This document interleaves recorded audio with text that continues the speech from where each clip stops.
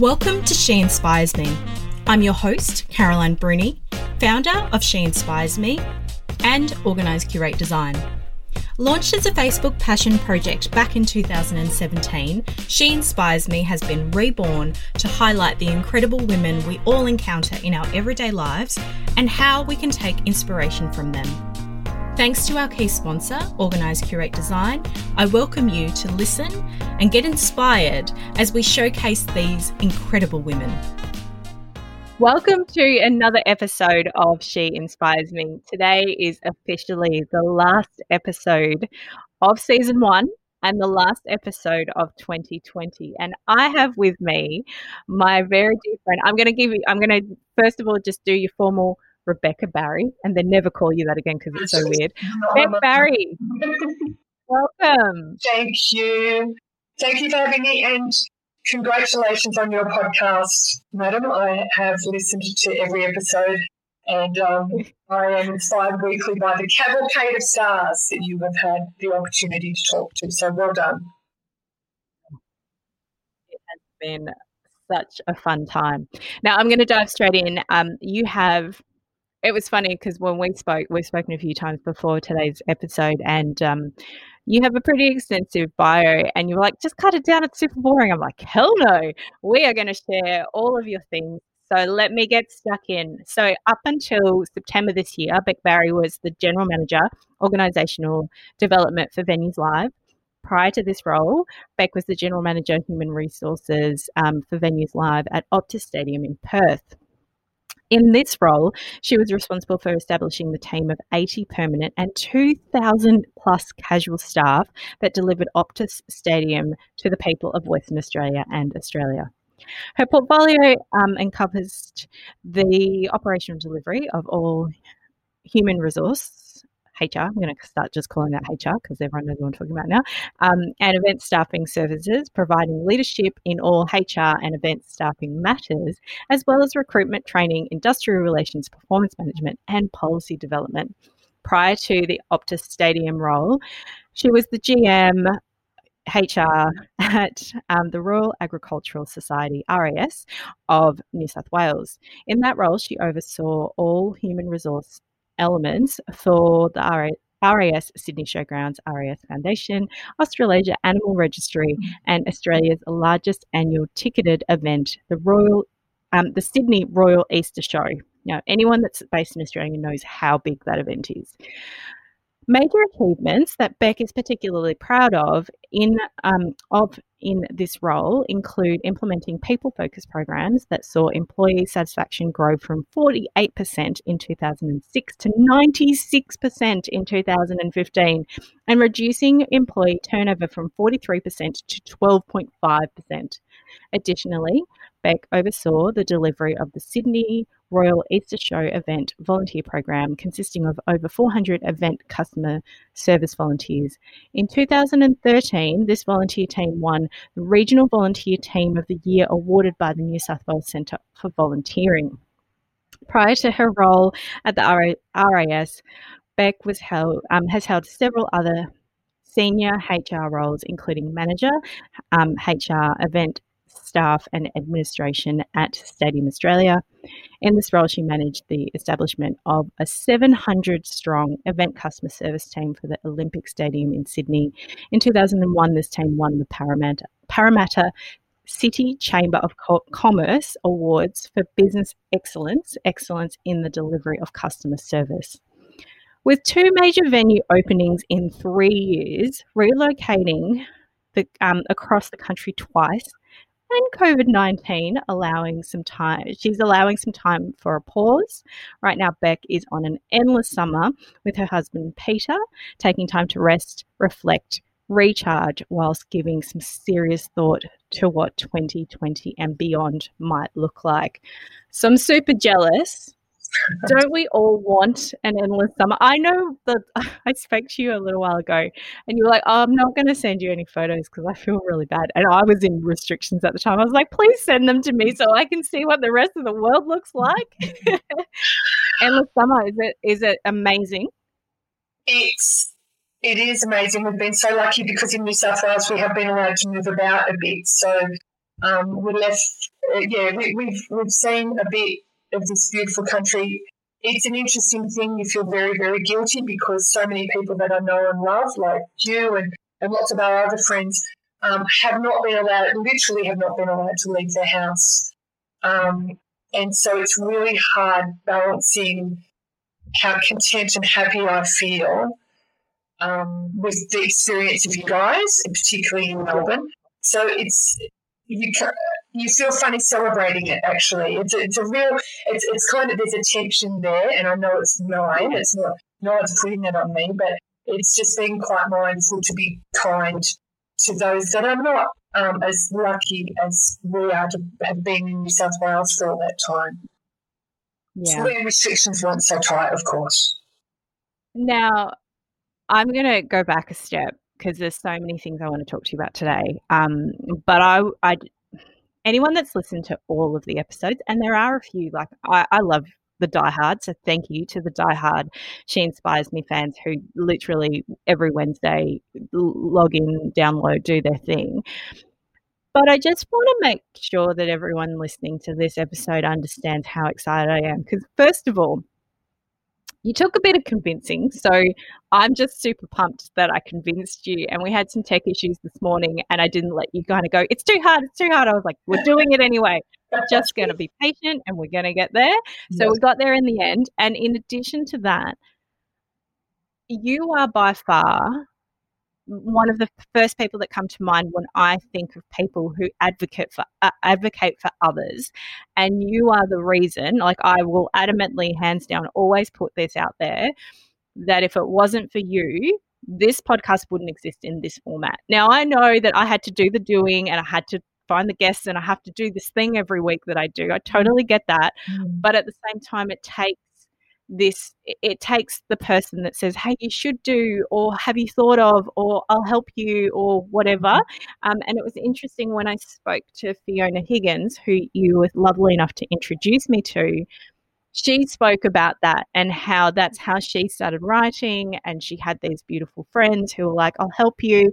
Don't worry if you don't really know, I'll get you through it. And so for the listeners out there, this is the woman that I 100% thank all the time for the fact that I get to do this super cool job, if that's what you want to call it, and get to create this podcast. So you and I have been friends for quite some time now. I don't actually know how long we've been friends for. We've known each other in lots of different lives in that sense.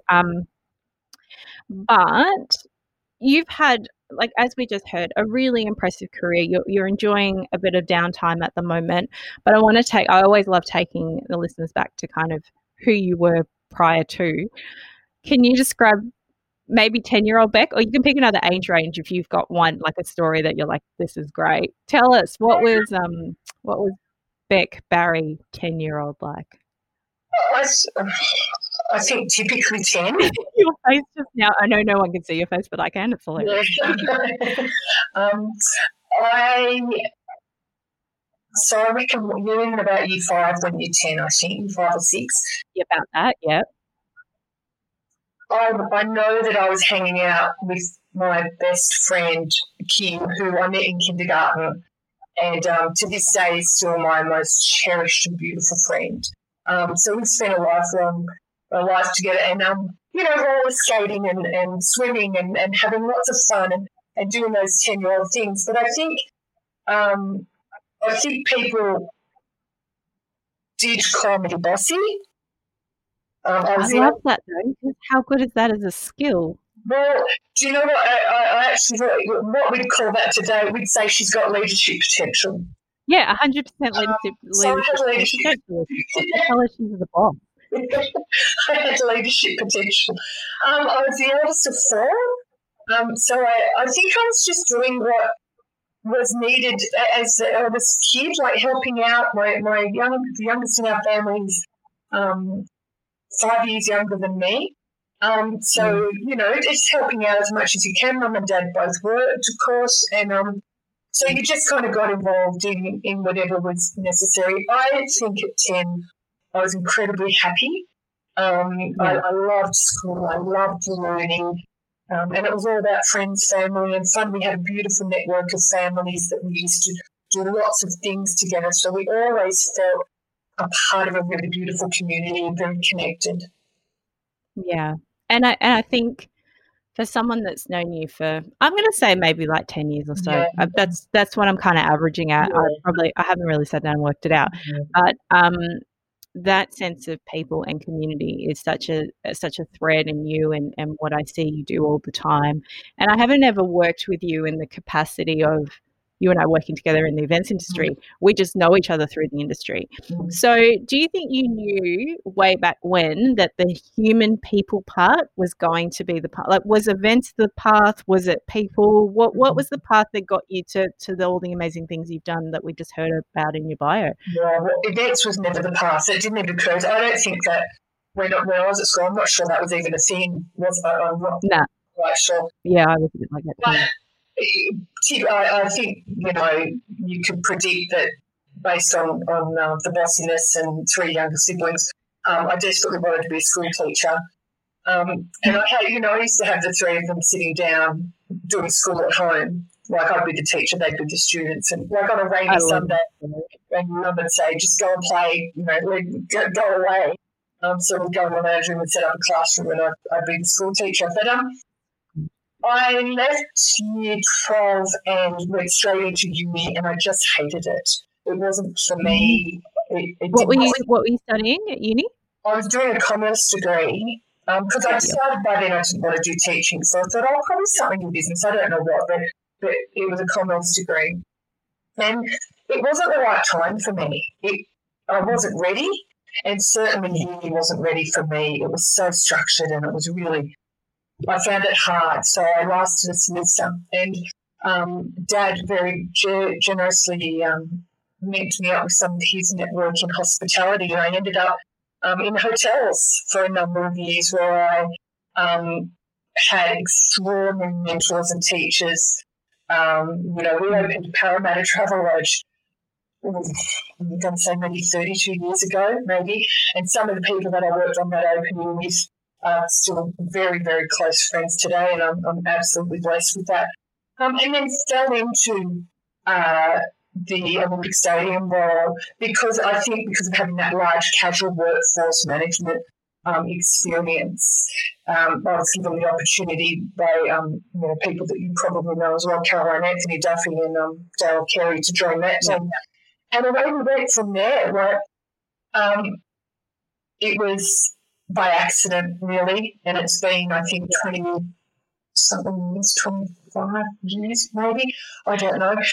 But it's a complete accident, but it's such a happy accident, and I'm so blessed to have had the opportunity to do the wonderful things I've had the opportunity to do.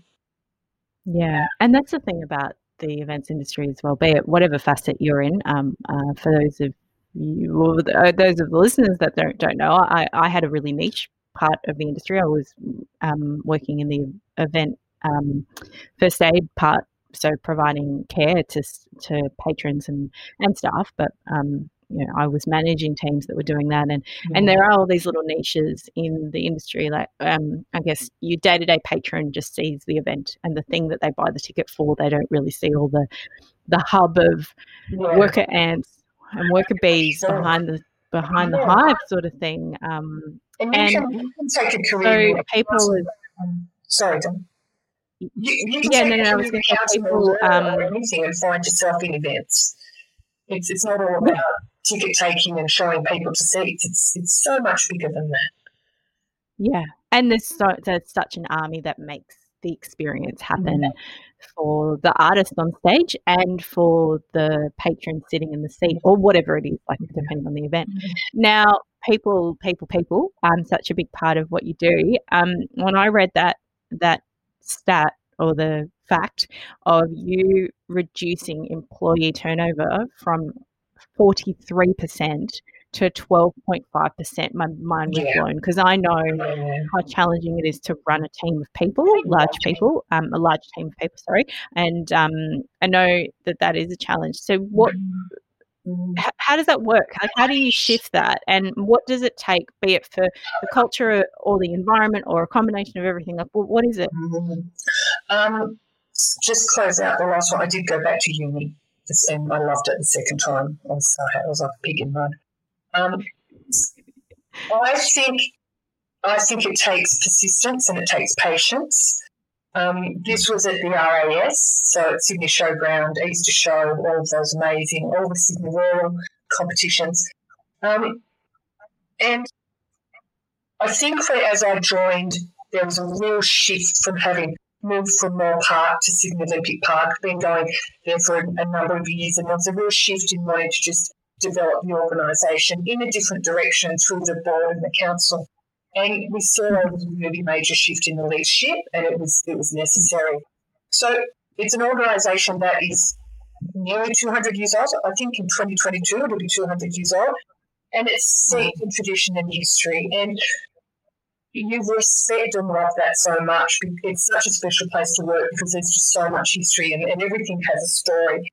But we just had to harness the energy, and there were a group of people there at that time that were really up for it. They were ready for a change, led by an amazing president at the time and a really fantastic council. And we just decided that we would put people at the centre of the processes and the decision-making. So when you're about to change something, we're not just improving a process. What does it mean for the people and how the people are going to feel and touch that?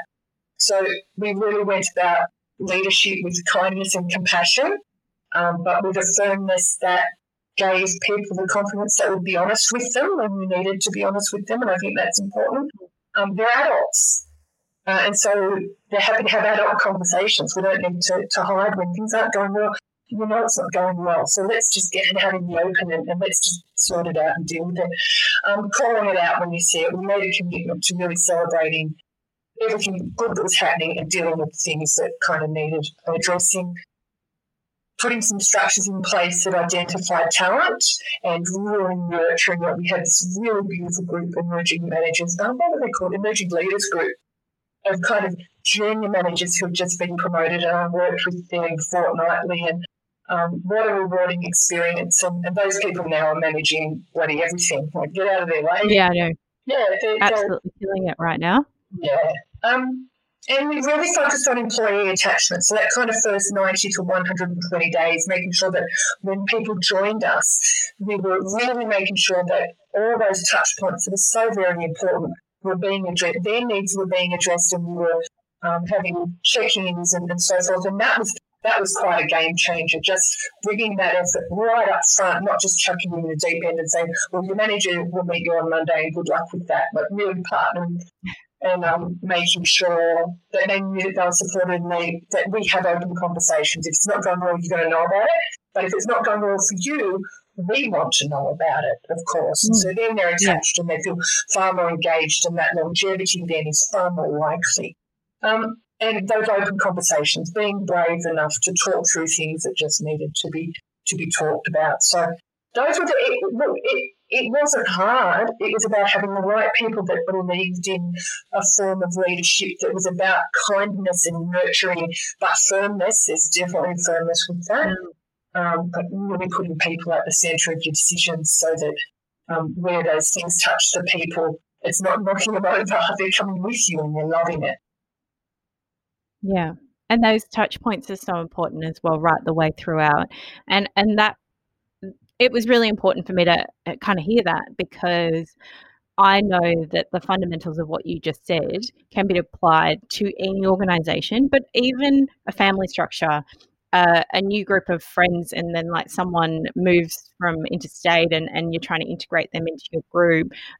That fundamental, what you just said, you can apply to so many different areas of your life. And I think that's the key, is realising that as managers, leaders, business owners, whatever our role is, parents, whatever it is, that sense of leadership and buy-in and bringing people along for the journey is incredibly important. Now, you've always been kind of one of my go-tos. Every time I have a weird and wonderful idea, and I have a lot of them, as you know, I'm always testing the viability of things with you. And so I'm not surprised that you were part of this establishing team that moved, in your case, moved from Sydney to Perth, and created this whole new venue. What is it like to open and launch a brand new venue? The connection hasn't dropped out. I just don't have the words to describe it. Just thinking, guys. Just thinking. It's got to be a good one. Yeah, well, I'm not sure it can be described. I think the experience is different for everybody. But what it takes to do it, you can't do it by yourself. So I think it is massive team effort. And one of the things that I truly believe is just find great people and get out of their way. Like, invite them. I love that. It's so good. It's so true. Don't get in their way if they're good. Just let them do their thing. That's it. So our approach was kind of, because we had so many people to recruit, it was really, our catering GM is working with his guys to buy teaspoons, So it's little things like that, but we're not talking, 6 for a dinner setting. We're talking 6,000 or maybe 12. I don't remember the numbers. So it's so big. Yeah. You need to change. So our approach really was to set the direction and be really clear with each person about what they were there to do. Agree what their plan was, so they knew and you trusted them because you recruited well. And let smart people get on with it. So then you guide and you mentor as necessary. Of course, you're always there. They can feel that kind of firm hand on the small of their back, just guiding them a little bit, and they know that you're there. I've got you. Pardon? When you just say, I've got you, but I don't need to do it. I'm not doing anything. I'm just right here. If you need me, I'm right behind you. Exactly. So you give them room to grow and explore, but with the safety net, so that they are comfortable to take a little bit of risk, because you have to. They are comfortable to make decisions, because all the decisions can't come back to one person. So if they feel that safety, and they're an amazing team over there. I am so proud of the job we did pulling that group together. But you can't micromanage. You've got to trust them to get on and make good decisions. And, you go back, you think back and say, well, there are things that I've changed. Of course there are, because we learn as we go along. But overall, what an outstanding group of people. But, being available, being accessible, walking the floor, not locking yourself in the office, being seen, and being out there prepared to get your hands dirty, which I really like. Unpacking boxes of uniforms, like thousands of polo shirts. That's fun stuff for a team to do together. It breaks the monotony and, you have a good time. So we're always trying to bring a bit of fun to that, though. And I think when I have got the words out, when you reflect on that experience, fun would be the thing that I would certainly say. And I think the guys would probably say the same. We really had a good time. Yeah, that's incredible. Now, even though I know that it was fun and it was a huge success, I know personally that it took a toll on you, being really far away from home. Sydney is home for you. And I caught up with you. I feel like I'm trying to remember when I was in Sydney and you just moved back home and we caught up for lunch because I happened to be in Sydney. But yeah, so it did take a personal toll on you, be it working on a project of that nature whilst also being very far from home. So what happened and what was the driving force to send you back to Sydney? I think coming home was I went there never to stay. My job was to get it set up, get a really great group of people in place, and then get out of there, really. I think I came home a little bit sooner than I probably had anticipated, but certainly the plan was always at some stage to come back. But my Optus Stadium experience was just unbelievable, and I wouldn't change it for anything. They are an outstanding group of people. And opening a venue like that is an all-consuming project. There is no room for anything else. And when I say nothing else, I mean nothing. And Peter didn't come with me for a long time because there was just no point. Like, you weren't home. And because you were busy. Like, it's not like you've got time to go and explore Perth. Like, you're working every day. Yeah. People say, what does they say? Did you live in Perth? And I said, I worked in Perth. I just happened to get up in that state. Two very different things, but I have to say it was beautiful. So healthy humans have a really sensible balance between sleep, exercise, and nutrition. And I was putting all my energy into the well-being of others, all my energy, because it was so intense and all-consuming for everybody, not just for me. And so I totally forgot about my own well-being. I was doing none of those things. I wasn't sleeping well. I certainly wasn't eating well. And the only exercise I suppose I was getting was moving around the venue as we needed to kind of go to different areas to set things up a little bit. So, and it took a really serious mental toll. And I struggled. I don't like necessarily putting things in boxes, and I'm not a big fan of putting things in boxes, but if you have to describe it's chronic stress with some anxiety. And I think that was around just the enormity. And I really did feel like I was carrying the well-being of everybody, which wasn't the case. I had such a great leadership team with me. We were all doing that, but for some reason it was just that's my responsibility, and they're all my family, and I've really got to look after them. And so I'm really privileged to have had that incredible team around me that really rallied to support me, and we did some great things. In the middle of all that, of course, as you know, my dad passed away, and thankfully at that time I was in Sydney, so they would be here with my family, and we were able to kind of go through that together. My brother that lives in England was able to get here in time, and it was a beautiful time. It was utterly devastating.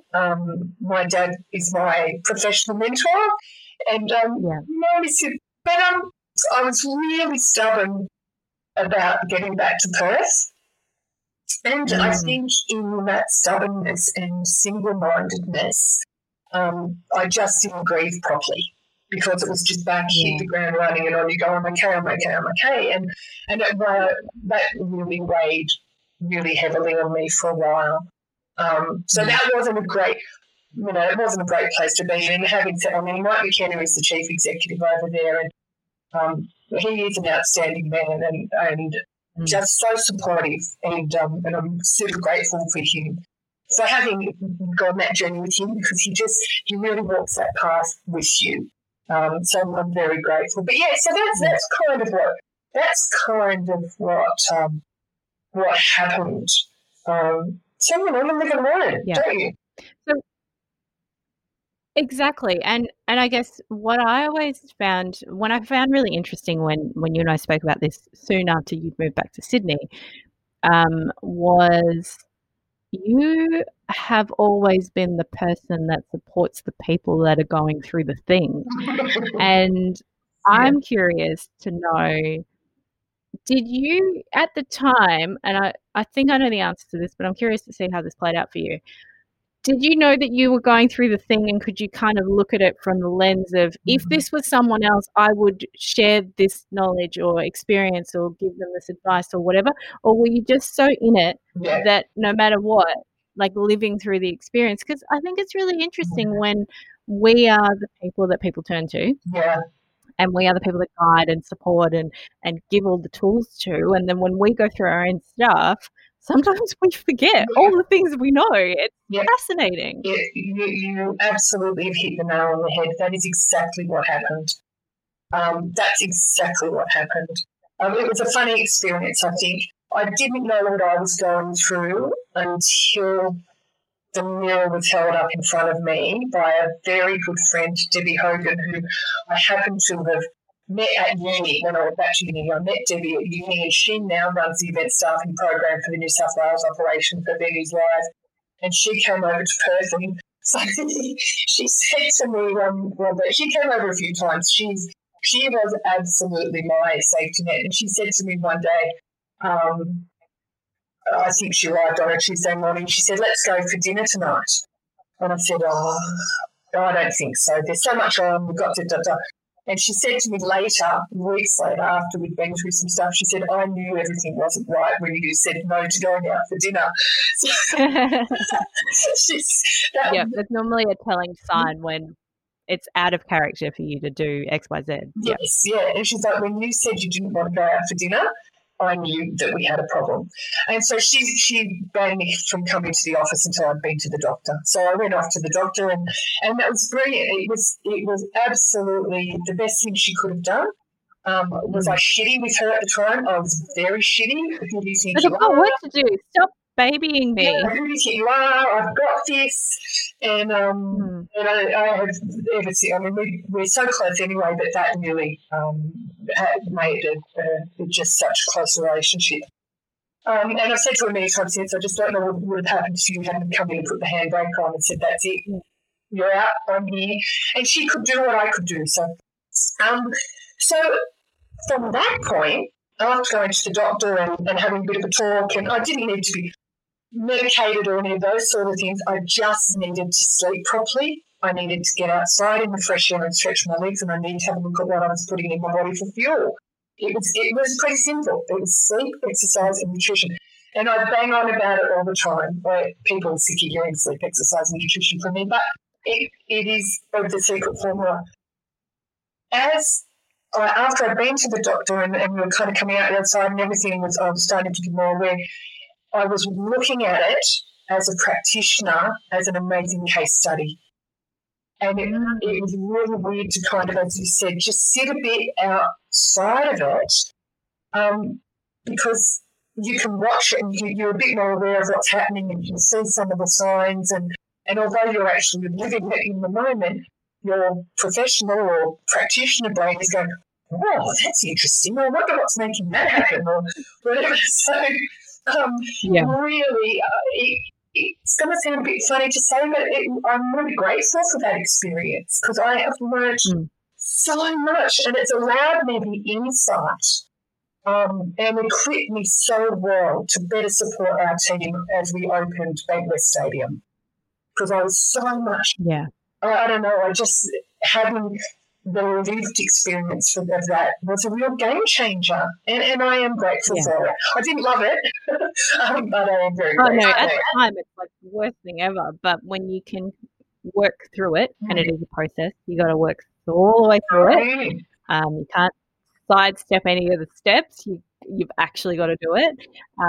But when you can have that moment and say, I did that, and then share that vulnerability with others, because that's when you can really get deep with other people and go, hey, I've done this thing, or this is how I lived through this experience. So we've all lived through some pretty challenging experiences this year in all different shapes and sizes.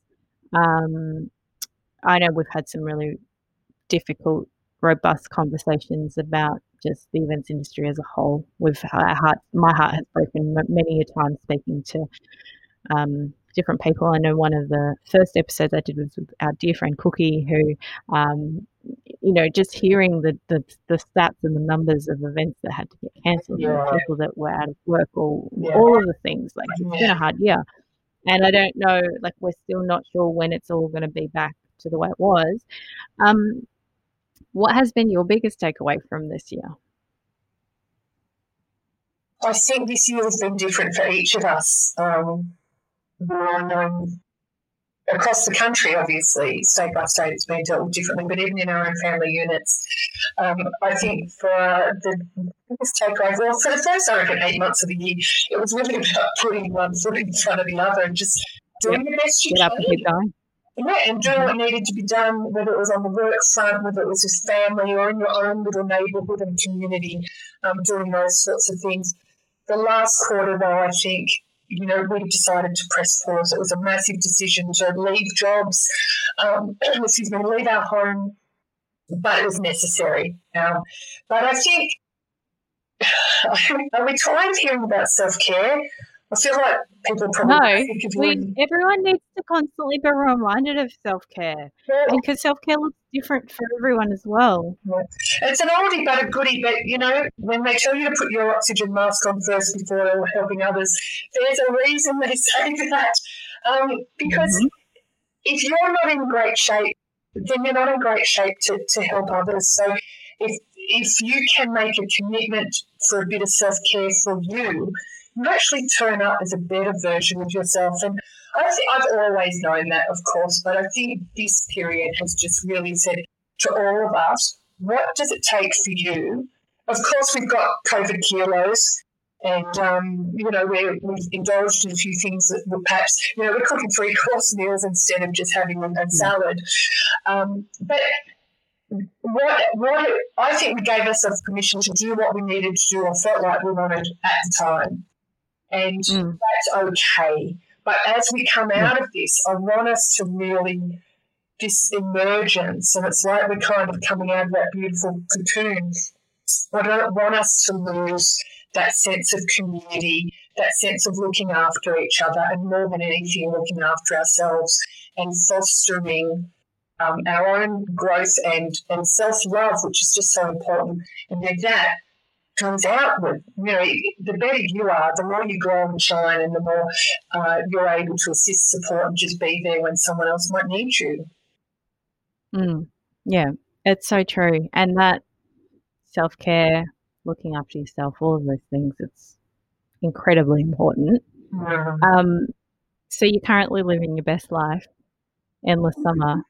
What does it actually take to live an endless? Like, what do you do? Talk me through a day in the life of Endless Summer. Well, there's Zumba, there's yoga. Zumba. If listeners want to know what Barry doing Zumba looks like, there's a scene in House Sitter, I think it is, with Goldie Hawn and Steve Martin, where she's at home in a big house by herself doing some aerobic type business. Have a look at that, and that is what Barry's Zumba looks like. Is it like Elaine from Seinfeld when she does her? It's not quite that bad. Not that bad. Good. It's a good visual though. Like, I don't know the scene you're talking about, but if it's not quite there, that's the top level of. Yeah. Google Goldie Hawn dance sequence House Sitter. And we're going to have to notes. Following this off to the as soon as you and I get off this morning, we're off to Lifeline for our volunteer shop. We've opened there's a Lifeline shop open just near where we are, and so Pete and I are volunteers at the Lifeline shop. That's so good. Yeah, awesome. And great fun, and we've got time to do the giving at the moment. So why wouldn't you? I think that's important. And just recharging the batteries, focusing on sleep and quality sleep, not just it might be 8 hours, but it might not be great quality. So preparing for sleep properly to make sure it's a good sleep, really exercising, getting outside, breathing the fresh air, a bit of sunshine, and nutrition, eating well. I mean, summer fruit, of course, but just back to basics. Not anything too fancy, just really back to basics. Yeah. That sounds incredible. That's kind of what I'm planning to do over the summer, so it sounds pretty amazing.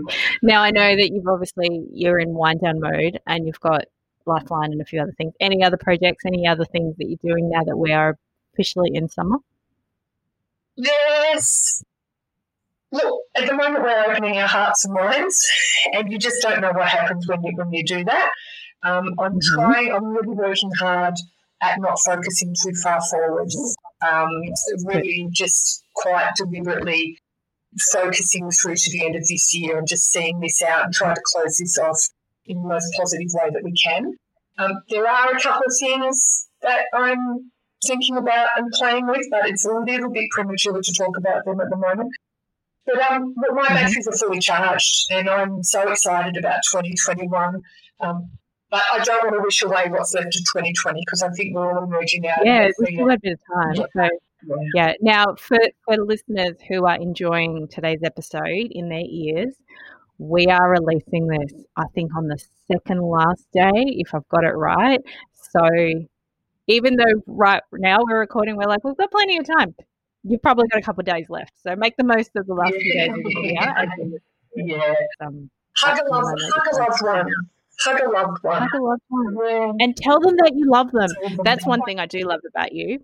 we like I don't know, I got to a point in my life where I was like, I'm gonna actually say out loud to my friends and family that I love them, and it doesn't matter if it makes them awkward and uncomfortable because they need to know that I love them. And I'm gonna say it out loud, and I'm gonna do it in public if I need to. And I like all the time I speak to you and I'm like, love you, bye. And people are like, it's weird. I'm like, I don't care if it's weird. I need that person to know that I love them. Yeah, and I don't feel awkward saying it. And once you've heard it a couple of times, you actually don't feel that awkward hearing it from someone, not your mum or your husband or your child. Yeah, I don't know why there's this weird rule that, I don't know where that came from, but we broke that rule, so that's fine. It is, as I know it is for you, it certainly is for me, it is a sincere love. It's not a throw around, I love you. It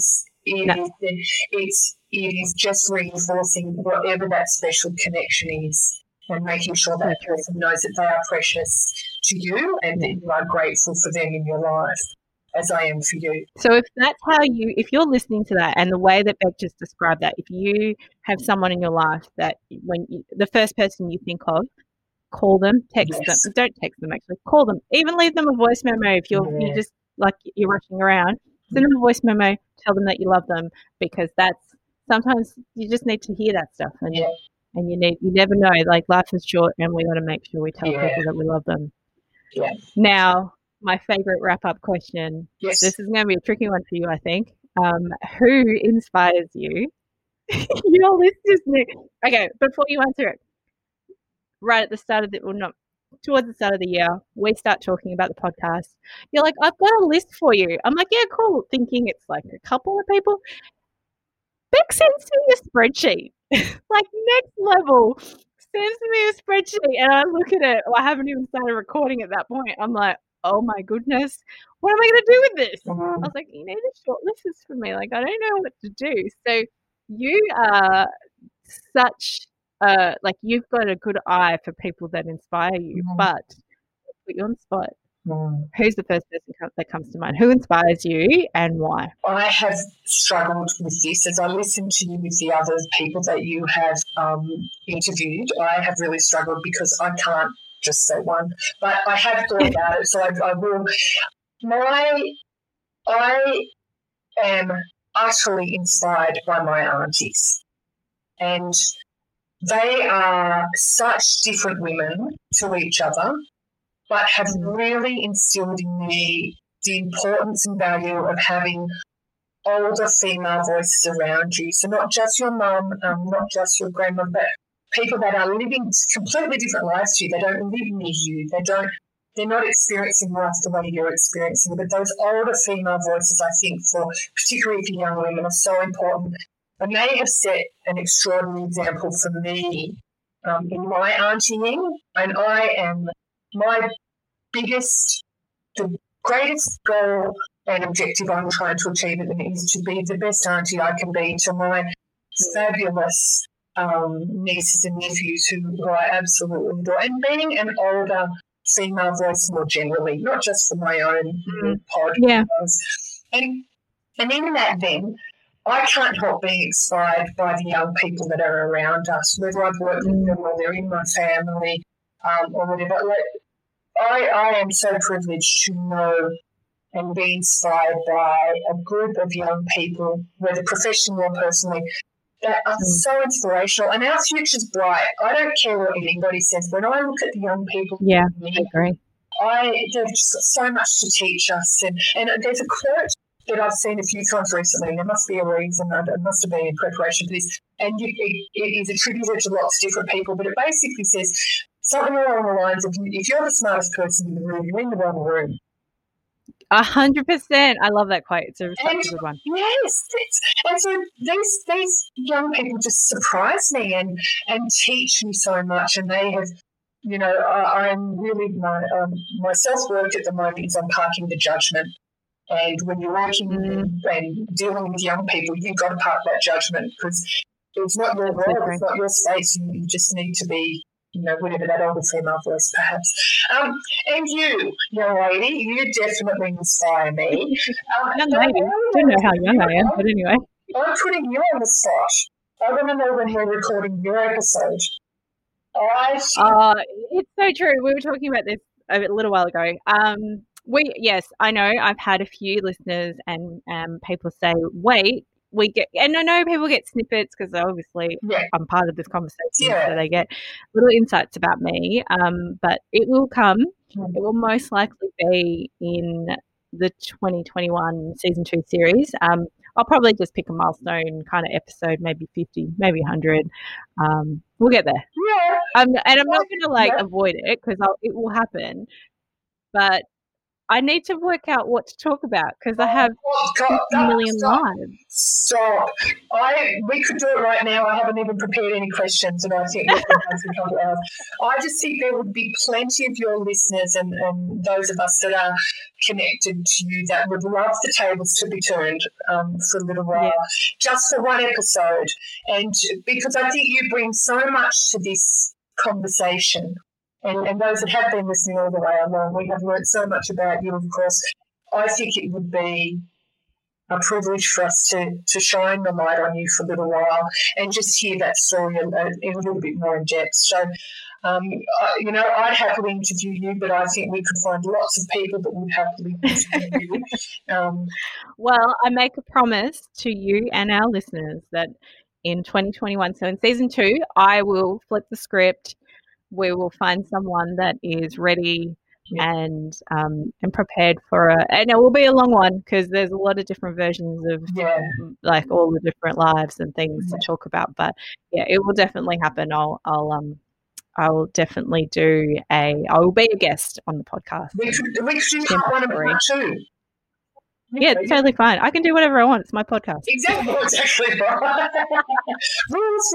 I can make a whole series. See, this is the Caroline series. This is what I'm saying. Get a good person and let them get on with it. And that's exactly what you've done. Congratulations, Caroline, truly. And I mean that utterly sincerely.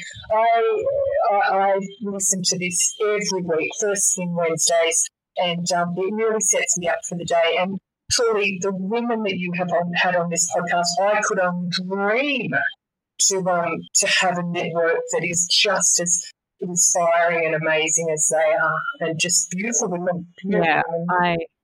It gives me goosebumps to think that, and some of these women I've never met before, and some of them are in my network and a range of different things. But it gives me goosebumps to think that I have had the privilege of speaking with these women over this this is episode 20 that we're listening to. So just in itself is like next level. I was kind of scratching my head the other day going, how did this happen? And very, very lucky. That's so really well, thank you so much. That's really coincidental because that's how old I am. So 20, of course. That's why I timed it up. It was not coincidental. I totally did that on purpose. Happy birthday, Beck. Happy 20th. So much. Thank you. Well done, madam. We're all very proud of you. Oh, no problems at all. Now, I'm going to say thank you for being a guest on the podcast. I am just going to let our listeners know. So as you've heard, today is the last episode of 2020, 2020 episode. How good is that? Couldn't have timed that better. I'm so clever, even when I don't plan stuff. Now we will be taking a short break over the next few weeks, and but we will be back in your ears very quickly. We're only taking a few weeks off recording, so we will be back in your ears in 2021 for season 2. If we keep rocking things the way that we are, we're probably looking at having at least like 40 to 50 episodes next year because we'll do one a week like we are. So we'll keep, I think the world is full of inspirational women, and so let's get their stories out there. But thank you, Beck, and thank you to our listeners, and we will chat to you again in 2021. Thank you for joining us today and being a part of this incredible community. Remember to hit subscribe and join us in our next episode to be inspired by more exceptional women.